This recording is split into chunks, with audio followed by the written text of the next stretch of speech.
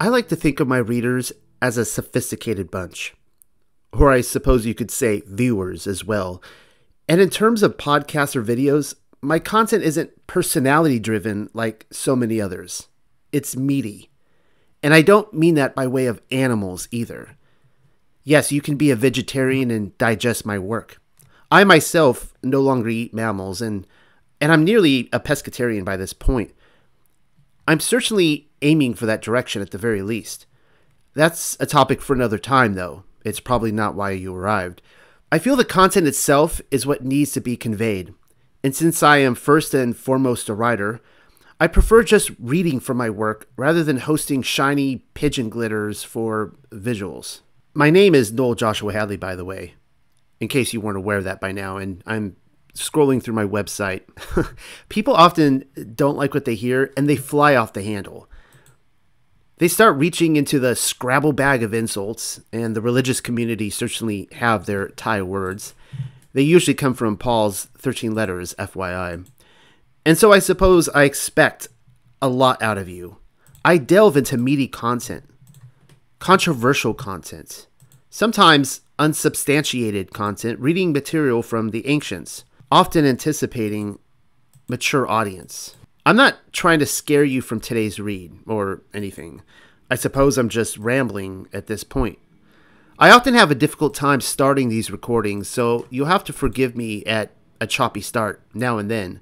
I'm also pulling away from reading off of my work on TUC Live, the Unexpected Cosmology Live. Problem is, I'm somewhat computer illiterate, and so I'm learning as I go. The hope is to continue putting out this new content now and then throughout the week, just not in front of a live audience. I certainly do have plans for Thursday nights, by the way, but again, I'm getting sidetracked. Let's see if we can find it and pull it up. Here we go. Baseball, a Masonic ceremony. Angels in the Outfield. As I was saying, I aim to research right and then put out content that is thickly layered, giving everyone reason to pause and reflect on what is being said, particularly what it means for their own lives. Today we'll be looking at some of that meaty material, which again is vegetarian and pescatarian friendly, as always. You can see what I wrote right here. It's spring cleaning, you know. Old papers are getting dusted off the shelf. And so, here's the latest. A vast improvement, if I say so myself. I turned in my first draft of Baseball, a Masonic Ceremony a couple of years ago. The latest is given a heavy hand of polish, but then includes a look at the 1994 Disney movie, Angels in the Outfield, as well as the 1951 original. Also, a few other updates to my review of The Sandlot. And here's a spoiler. They all point to baseball being a Masonic ceremony. Let's get right to it. Baseball, a Masonic ritual. As you can see, it was first published on November 10th, 2020. An article on baseball would never be complete without mention of my father. I don't know why. Perhaps this is another shrink issue, and I should altogether stop writing articles on my hang-ups over the fact that we're being lied to about everything. Sure, he took me to Dodgers and Angels games as a child, but baseball was likely only nostalgic to my father because it was nostalgic to his father before him. This also probably explains why my grandfather attended our father and son outings. That is to say, we were not a sports addict family. From the stands, we peered in and digested the enthusiasm, but only sparingly. I figure their noticeable interest ultimately had something to do with our American pastime, hot dogs and the cult of patriotism and all that. Baseball was just something we did occasionally, kind of like visiting Mount Rushmore or the Grand Canyon. I also have a hunch that their nostalgia can ultimately be traced back to my great-grandfather, Linwood, a man whom I've never met nor rarely ever heard mentioned except in passing, but whose profound influence could be felt in the manner of my upbringing. So I guess you could say this is a follow-up to my recent paper on the Boy Scouts of America. If you're already confused, and you certainly wouldn't be the first, the Boy Scouts were created by Freemasons for the purposes of initiation. But what's new about that? John Wayne and Nat King Cole are a large part of our national pastime, and they're both Freemasons, pushing the Masonic agenda in practically everything they did. My great-grandfather was too, Freemason, hence baseball and the Boy Scouts, which brings up my next point. I never even really thought about baseball until my web guy Dave told me in passing that he doesn't like the sport because it's a Masonic ceremony. And I was like, wait, what? My readers assume I have this all figured out, and yet I'm simply discovering the man pulling the strings whenever I happen to pass each curtain. Our goal should be to get the hell out of Babylon by removing one layer of occult clothing at a time. And the thing is, I never trust a conveniently hung drape. This takes a dedicated effort. You too can do your own research into all things esoteric, including baseball. If that's what you're committed to at this very moment, then welcome. I'm eager to take a wrecking ball to the labyrinth of lies, perhaps more eagerly than just about anyone. It's what motivates me to clap away at this here keyboard, week after week. I want out of Babylon. If my willingness to chuck a piece of Americana into the rotting garbage heap that is the lake of fire annoys you, then feel free to write your shill rebuttal about how baseball is not a Masonic ceremony. Go right on with your consumption of Cracker Jack. And by the way, if you remember Cracker Jacks with an S, then you've just been Mandela affected. Go ahead, pop that blue pill. Continue with the bread and circuses and paying no attention to the man behind the curtain, that sort of thing. Show reports and gatekeeping academics are a dime a dozen. Entire Christian ministries are devoted to them. I don't even care anymore. Yahusha is soon returning, and when he does, baseball is going to burn. Better get used to it now. Hugh Hefner's Hollywood sign will have to wait its turn, because every high place is coming down. You will accuse me of wild accusations based upon several Google searches and a hunch. But if you've taken the time to read my work, then you should know by now that secret societies like to pinpoint certain key individuals as road markers to the PSYOP while hiding the greater number of players so as to throw us off their scent, but also to build the illusion that is the American dream and cause the spill to do its intended work. Finding a connection between Freemasons and their baby was not by any means difficult to do and only took a few moments of my time. The simplest search on Amazon.com provided the above item for sale. As you can see, the square and compass design has been clearly shaved off of its usual camouflage so that the baseball diamond is perfectly exposed. That's what the baseball diamond is, you know, the square and the compass. The three usual bases making up the square are present and accounted for on the diamond field. The only creative liberties are in the swapping out of the lines, which separate the infield dirt from the grass, for two baseball bats rather than a compass. But then notice how the pitcher's mound is substituting for the place of God. Take a mental note of that. The pitcher is playing God. It's a tie clip, by the way. Seems like its designer is proud of the ceremony aspect to their little slice of Americana. They can put it right out there in the open because most people are considered profane by the initiated and either don't care or won't notice if they did. None of this, by the way, is circumstantial evidence.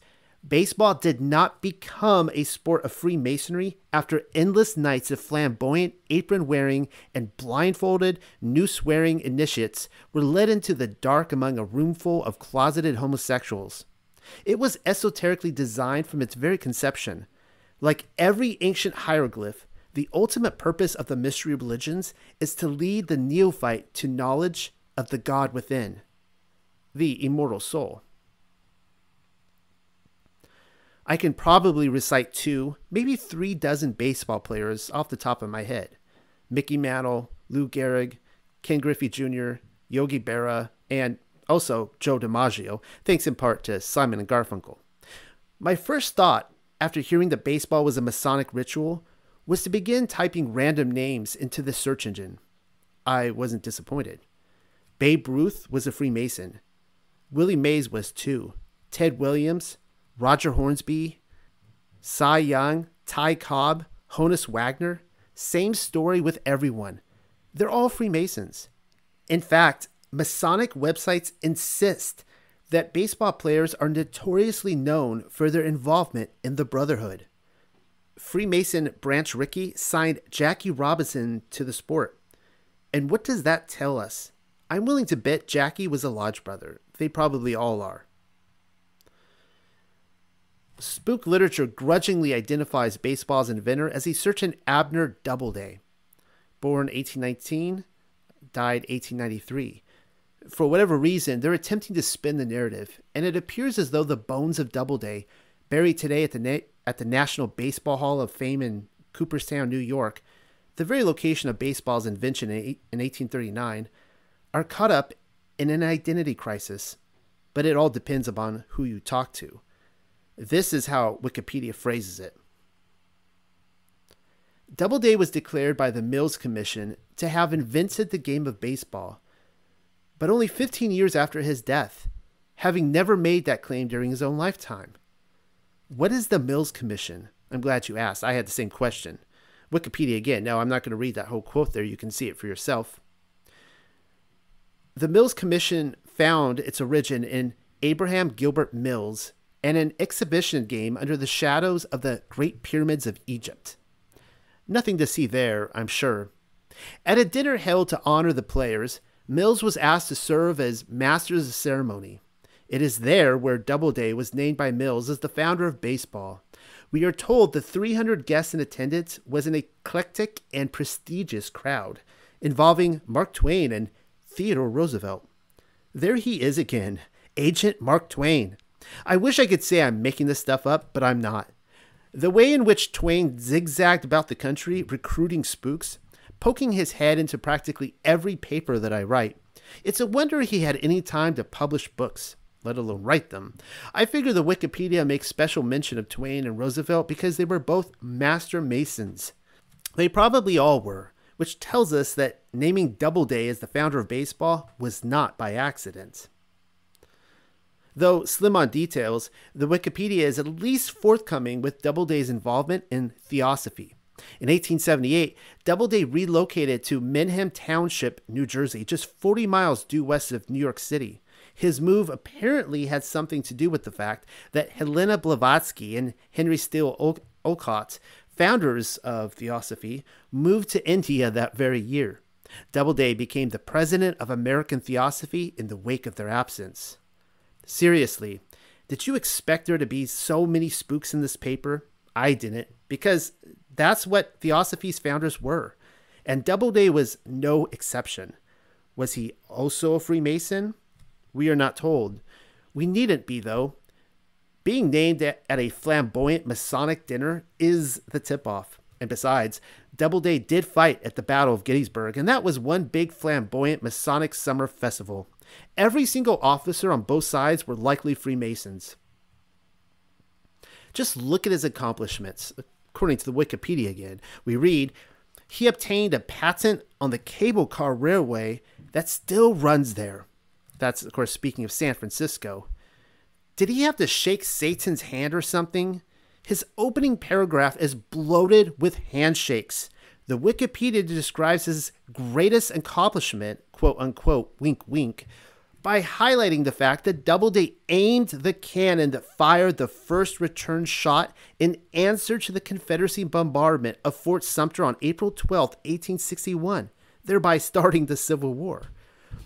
Major Robert Anderson was Sumter's defender, and I checked, Robert Anderson, was a Freemason.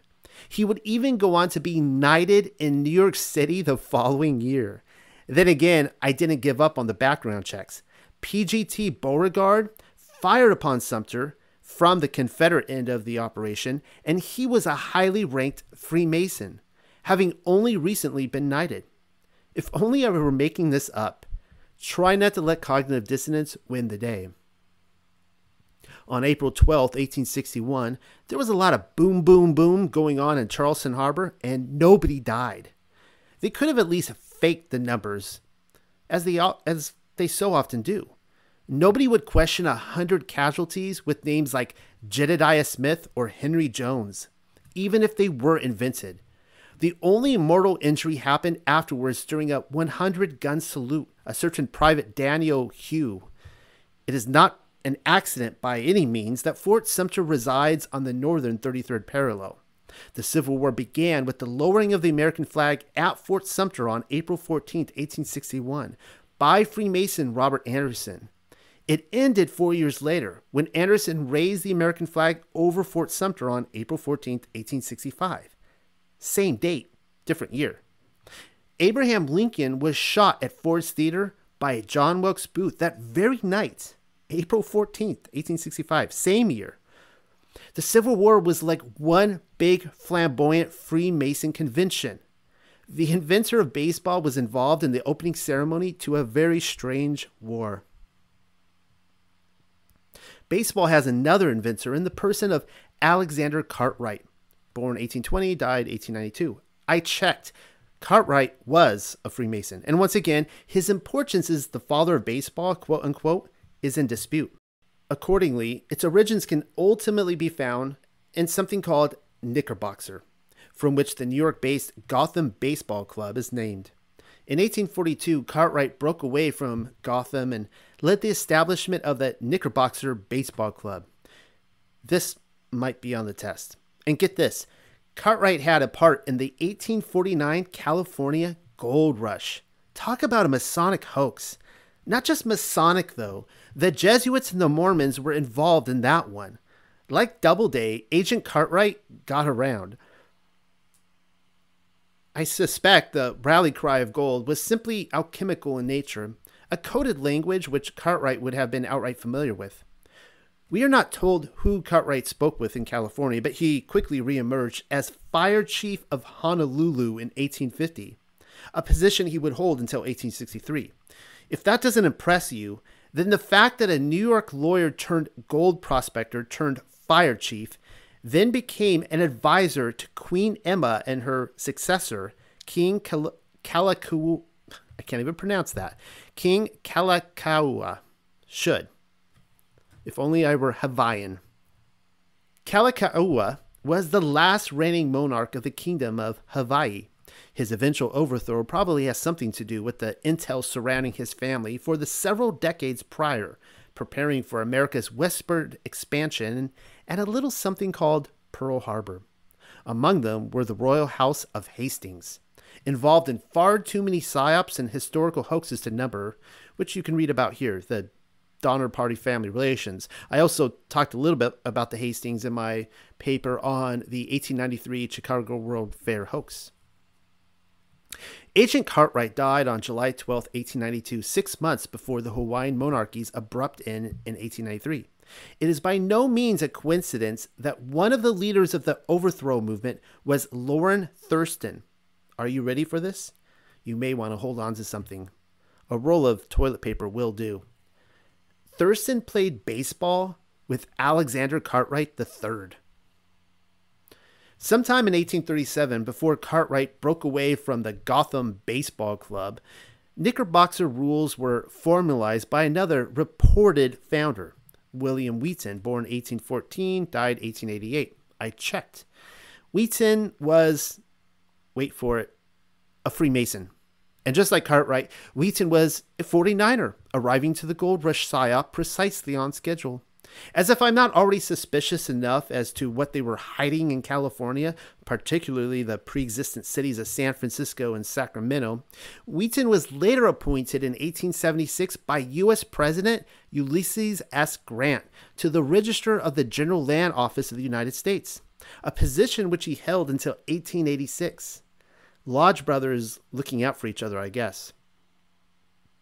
But why diddle-daddle? We might as well get to the meat of the matter. As anyone who investigates this sort of thing will surely come to find, Masonic baseball leagues were common practice in the first 2 or 3 decades of the 20th century. I'm talking Masonic baseball leagues, all right? So many Masons surround baseball that eventually one has little choice but to throw up their hands from the keyboard and go, "Shut up, Sherlock." Let's put it this way. I could come up with my own sport. I could then go about proving to you that it's the greatest sport since Aztecs used human heads as a pitching and hoop dunking ball. There's your basketball connection. I could gather my serial readers into an empty field, perhaps where the train tracks meet Walmart, and provide a series of YouTube demos proving to the world how incredible my new sport truly is. But nobody's going to play my modern-day version of the ritual human sacrifice, because baseball diamonds carved into the grass of practically every American city doesn't simply happen on its own merit. That's not how the world actually works.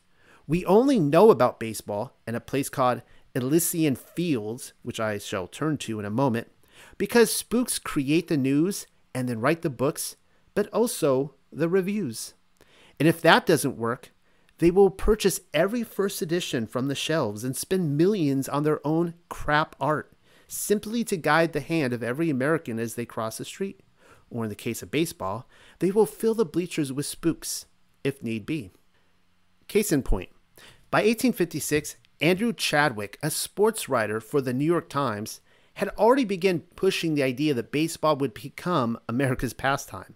A couple dozen lodge brothers were cracking their bat with a ball in a little field outside of New York, and there's Chadwick selling America on grassroots.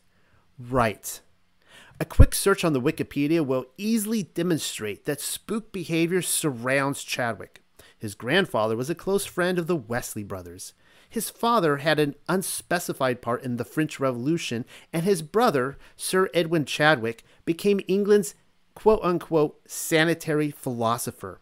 Essentially, if you want to know what that is, Sir Edwin helped pave the way for Agenda 2030 by developing environmental measures and laws designed to counteract the effects of the Industrial Revolution.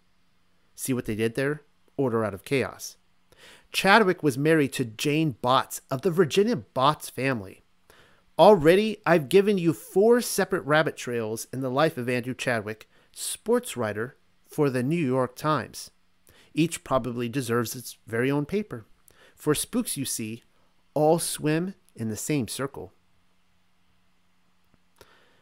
The year was still 1845 when, in Hoboken, New Jersey, a baseball diamond was carved out of the grass. In Elysian Field, America's pastime would become seared into the national consciousness. On June 19, 1846, the Knickerbockers played the New York Nine in the first official recorded game between two clubs.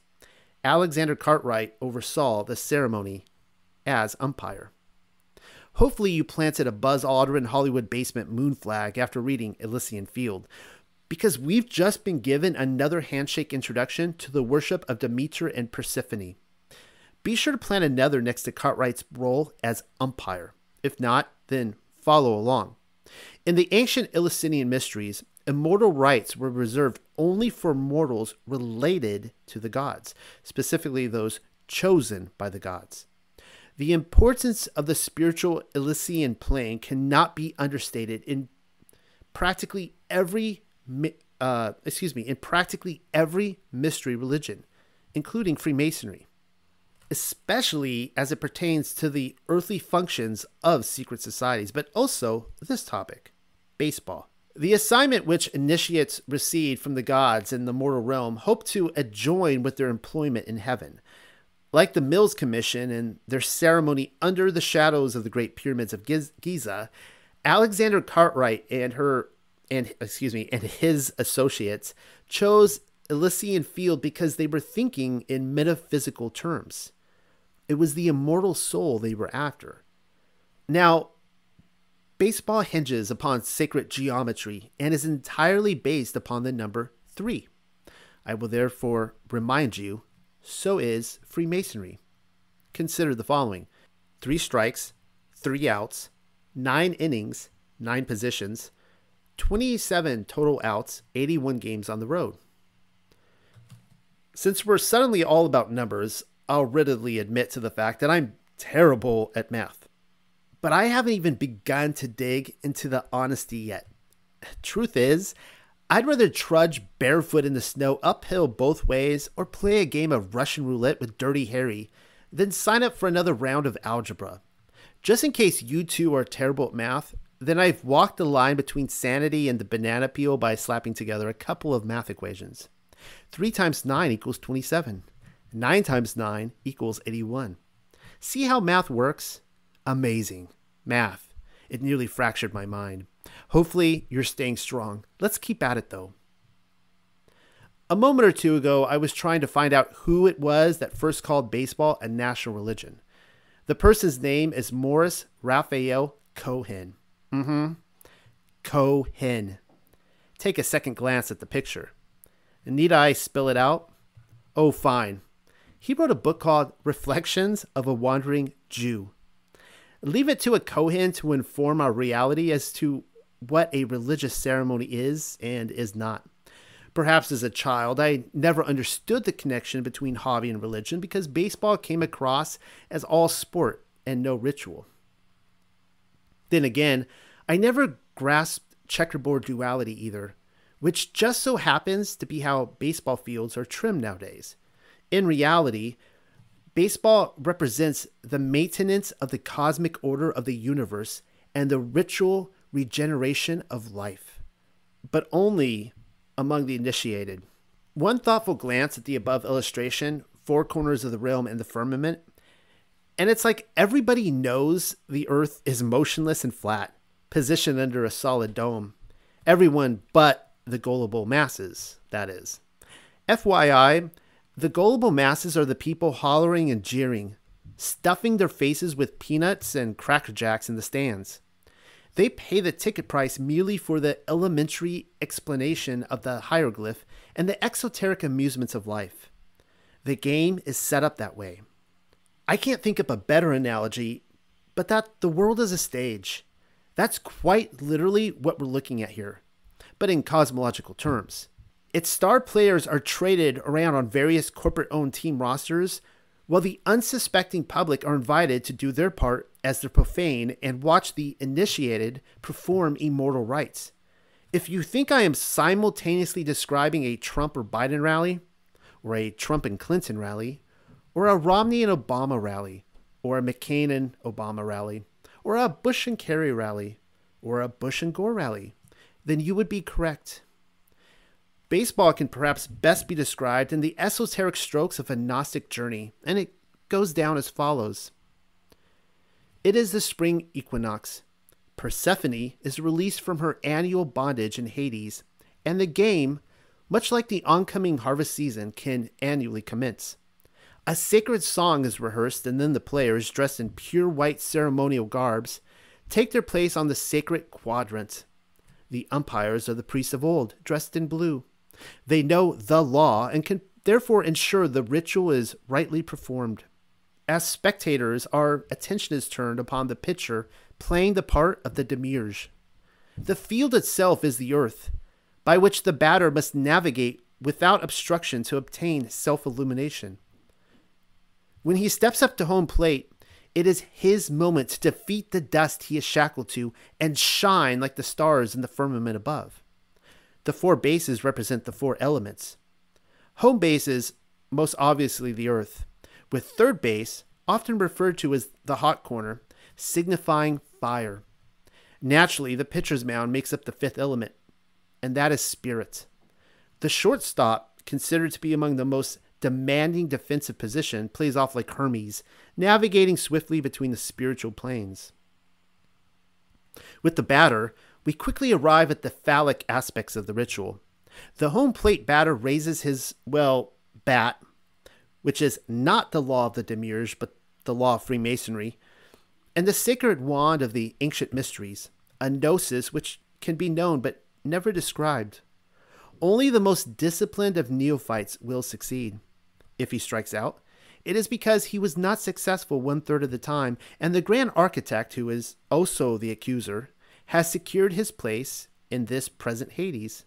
He must then go back into the dugouts, the ancestral womb by which he was formed, until he is called upon again to bat in another incarnation. The ball itself is the batter's spirit or soul. If the batter fails to vex the accuser, his spirit then naturally returns to God, the pitcher. If he knocks it out of the ballpark, He triumphs insomuch as his soul has ascended beyond the firmament, prison walls of the Demiurge's making. He is now immortal. The Sandlot.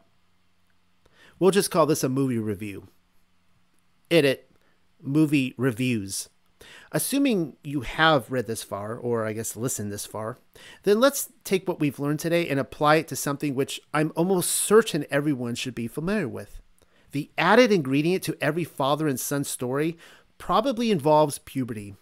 And one of my greatest adolescent expressions came while seated in a dark theater watching a baseball movie. Every hormonal angst was conveyed in a single moment when the boy with glasses faked his own drowning at the public pool with the sole mission of having Wendy Peppercorn resuscitate him. You know perfectly well what movie I'm talking about. The Sandlot. I probably don't even need to rehearse the plot, but it goes something like this. In the summer of 1962, Scotty Smalls moves with his parents to the San Fernando Valley in California, where he has difficulty making friends. Although he attempts to hone in upon a group of boys who play baseball religiously at the local Sandlot, he is embarrassed by his inability to catch or throw the ball, and his stepfather is too busy or perhaps uninterested to teach him. Only Benny Rodriguez, also known as the Jet, has the faith and patience to teach Scotty the discipline necessary to transform the profane into a player. As the narrative unfolds, baseball quickly becomes a metaphor for the fleeting moments of youth and the bond of brotherhood which very few seem to find. By the way, the boy with glasses is known by his teammates as Squints. Hitting the ball out of the park has never proven a problem for Benny Rodriguez. You think that would make him a master, but no. Rather, Benny has never been pushed nor tested to his own outer limits. The ultimate obstacle, we come to find, is that every single ball which Benny slugs over the firmament, or scratch that, fence line, is guarded by a dog named the Beast.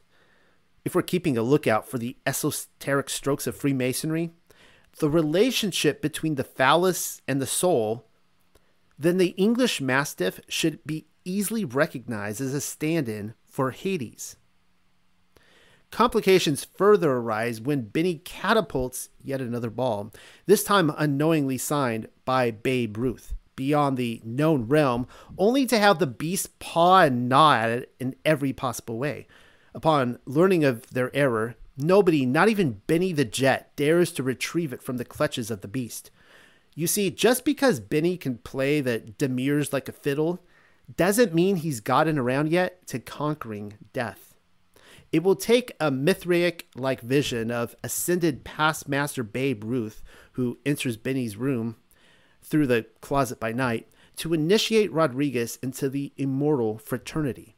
And this is what Ruth says in the movie. Let me tell you something about it, kid. Everybody gets one chance to do something great. Most people hardly ever take the chance, either because they're too scared or because they're unable to recognize it when it spits on their shoes. This is your big chance, and you should never let it go by. The Sultan of Swat then adds, remember, kid, there's heroes and there's legends. Heroes get remembered, but legends never die. Follow your heart, kid, and you'll never go wrong.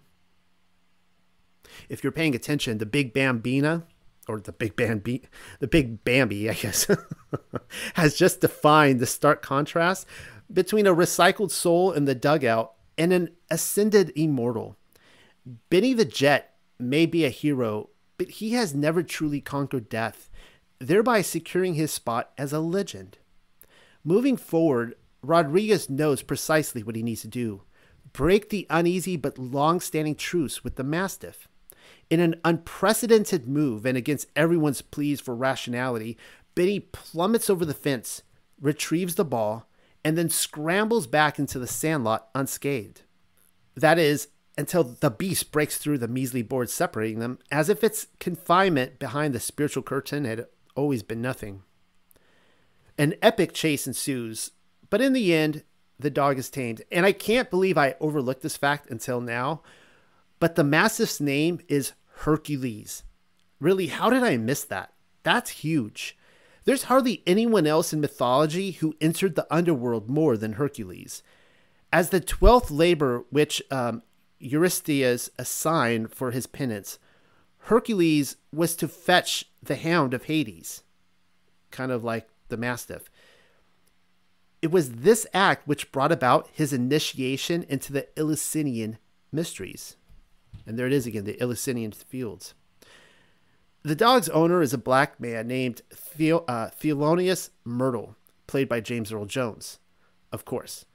The character he performs, however, seems to exemplify the blind bard of Homeric legend. At any rate, Benny Rodriguez's bravery is rewarded, and their chewed-up ball is traded in for one of Mr. Myrtle's, which just so happens to be autographed by the entire 1927 New York Yankees. Rodriguez and his team have received the blessing and the favor of the gods.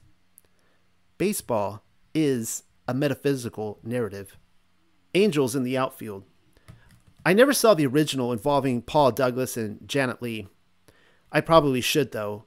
The movie that comes to mind is Disney's 1994 remake. Danny Glover, Tony Danza, and Christopher Lloyd headlined that one. Those three names were easy to recall. It came as a surprise, however, to learn that Joseph Gordon-Levitt, Adrian Brody, Matthew McConaughey, and Neil McDonough all had a part in the cast. My oversight is easily explained in that I hadn't seen the movie since its release in the theaters, and all four mentioned were at that time unknowns. The title in the remake is a bit of a pun, as the Angels in the Outfield referred not only to the baseball team, but the actual team. How adorable. Otherwise, I don't recall any funny business. On the surface, Disney often struggles with esoteric knowledge. The idea of angels descending to earth from the firmament to help people achieve their goals isn't exactly Masonic per se. Ridiculous that angels would be concerned with baseball players, though, from a purely exoteric level. What I'm saying is, I only recall the angels being angels. Not so with the original, from what I've been reading. The Wikipedia describes its plot as follows. I'm not going to read that small print. You can for yourself. The angel played by Christopher Lloyd in the Disney remake is here identified as having been a ball player during his earthly life. Now we're cooking. We then come to learn that the voice is a spokesangel for the Heavenly Choir 9, a celestial team of deceased ball players. Again, that's just another confession in the way of baseball being a Masonic ceremony, which seeks to propagate ascended masters among the elite. But they're not too worried. They know most of this will go unnoticed by the uninitiated and the profane sitting in the stands. You might be wondering why ascended masters would need to leave the ethereal plane to assist ball players. The movie informs us. Their concern lies with the combative, foul-mouthed manager of the Pittsburgh Pirates. They even go so far as calling him Guffey McGovern. Guffey reminds us of someone who is unstable, and McGovern is self-explanatory in that he is not dictated by the necessary discipline of the game, should he too aspire to become an ascended master. Looks like we need past masters to remind him of where he lost his way before he ends up in the dugouts for good.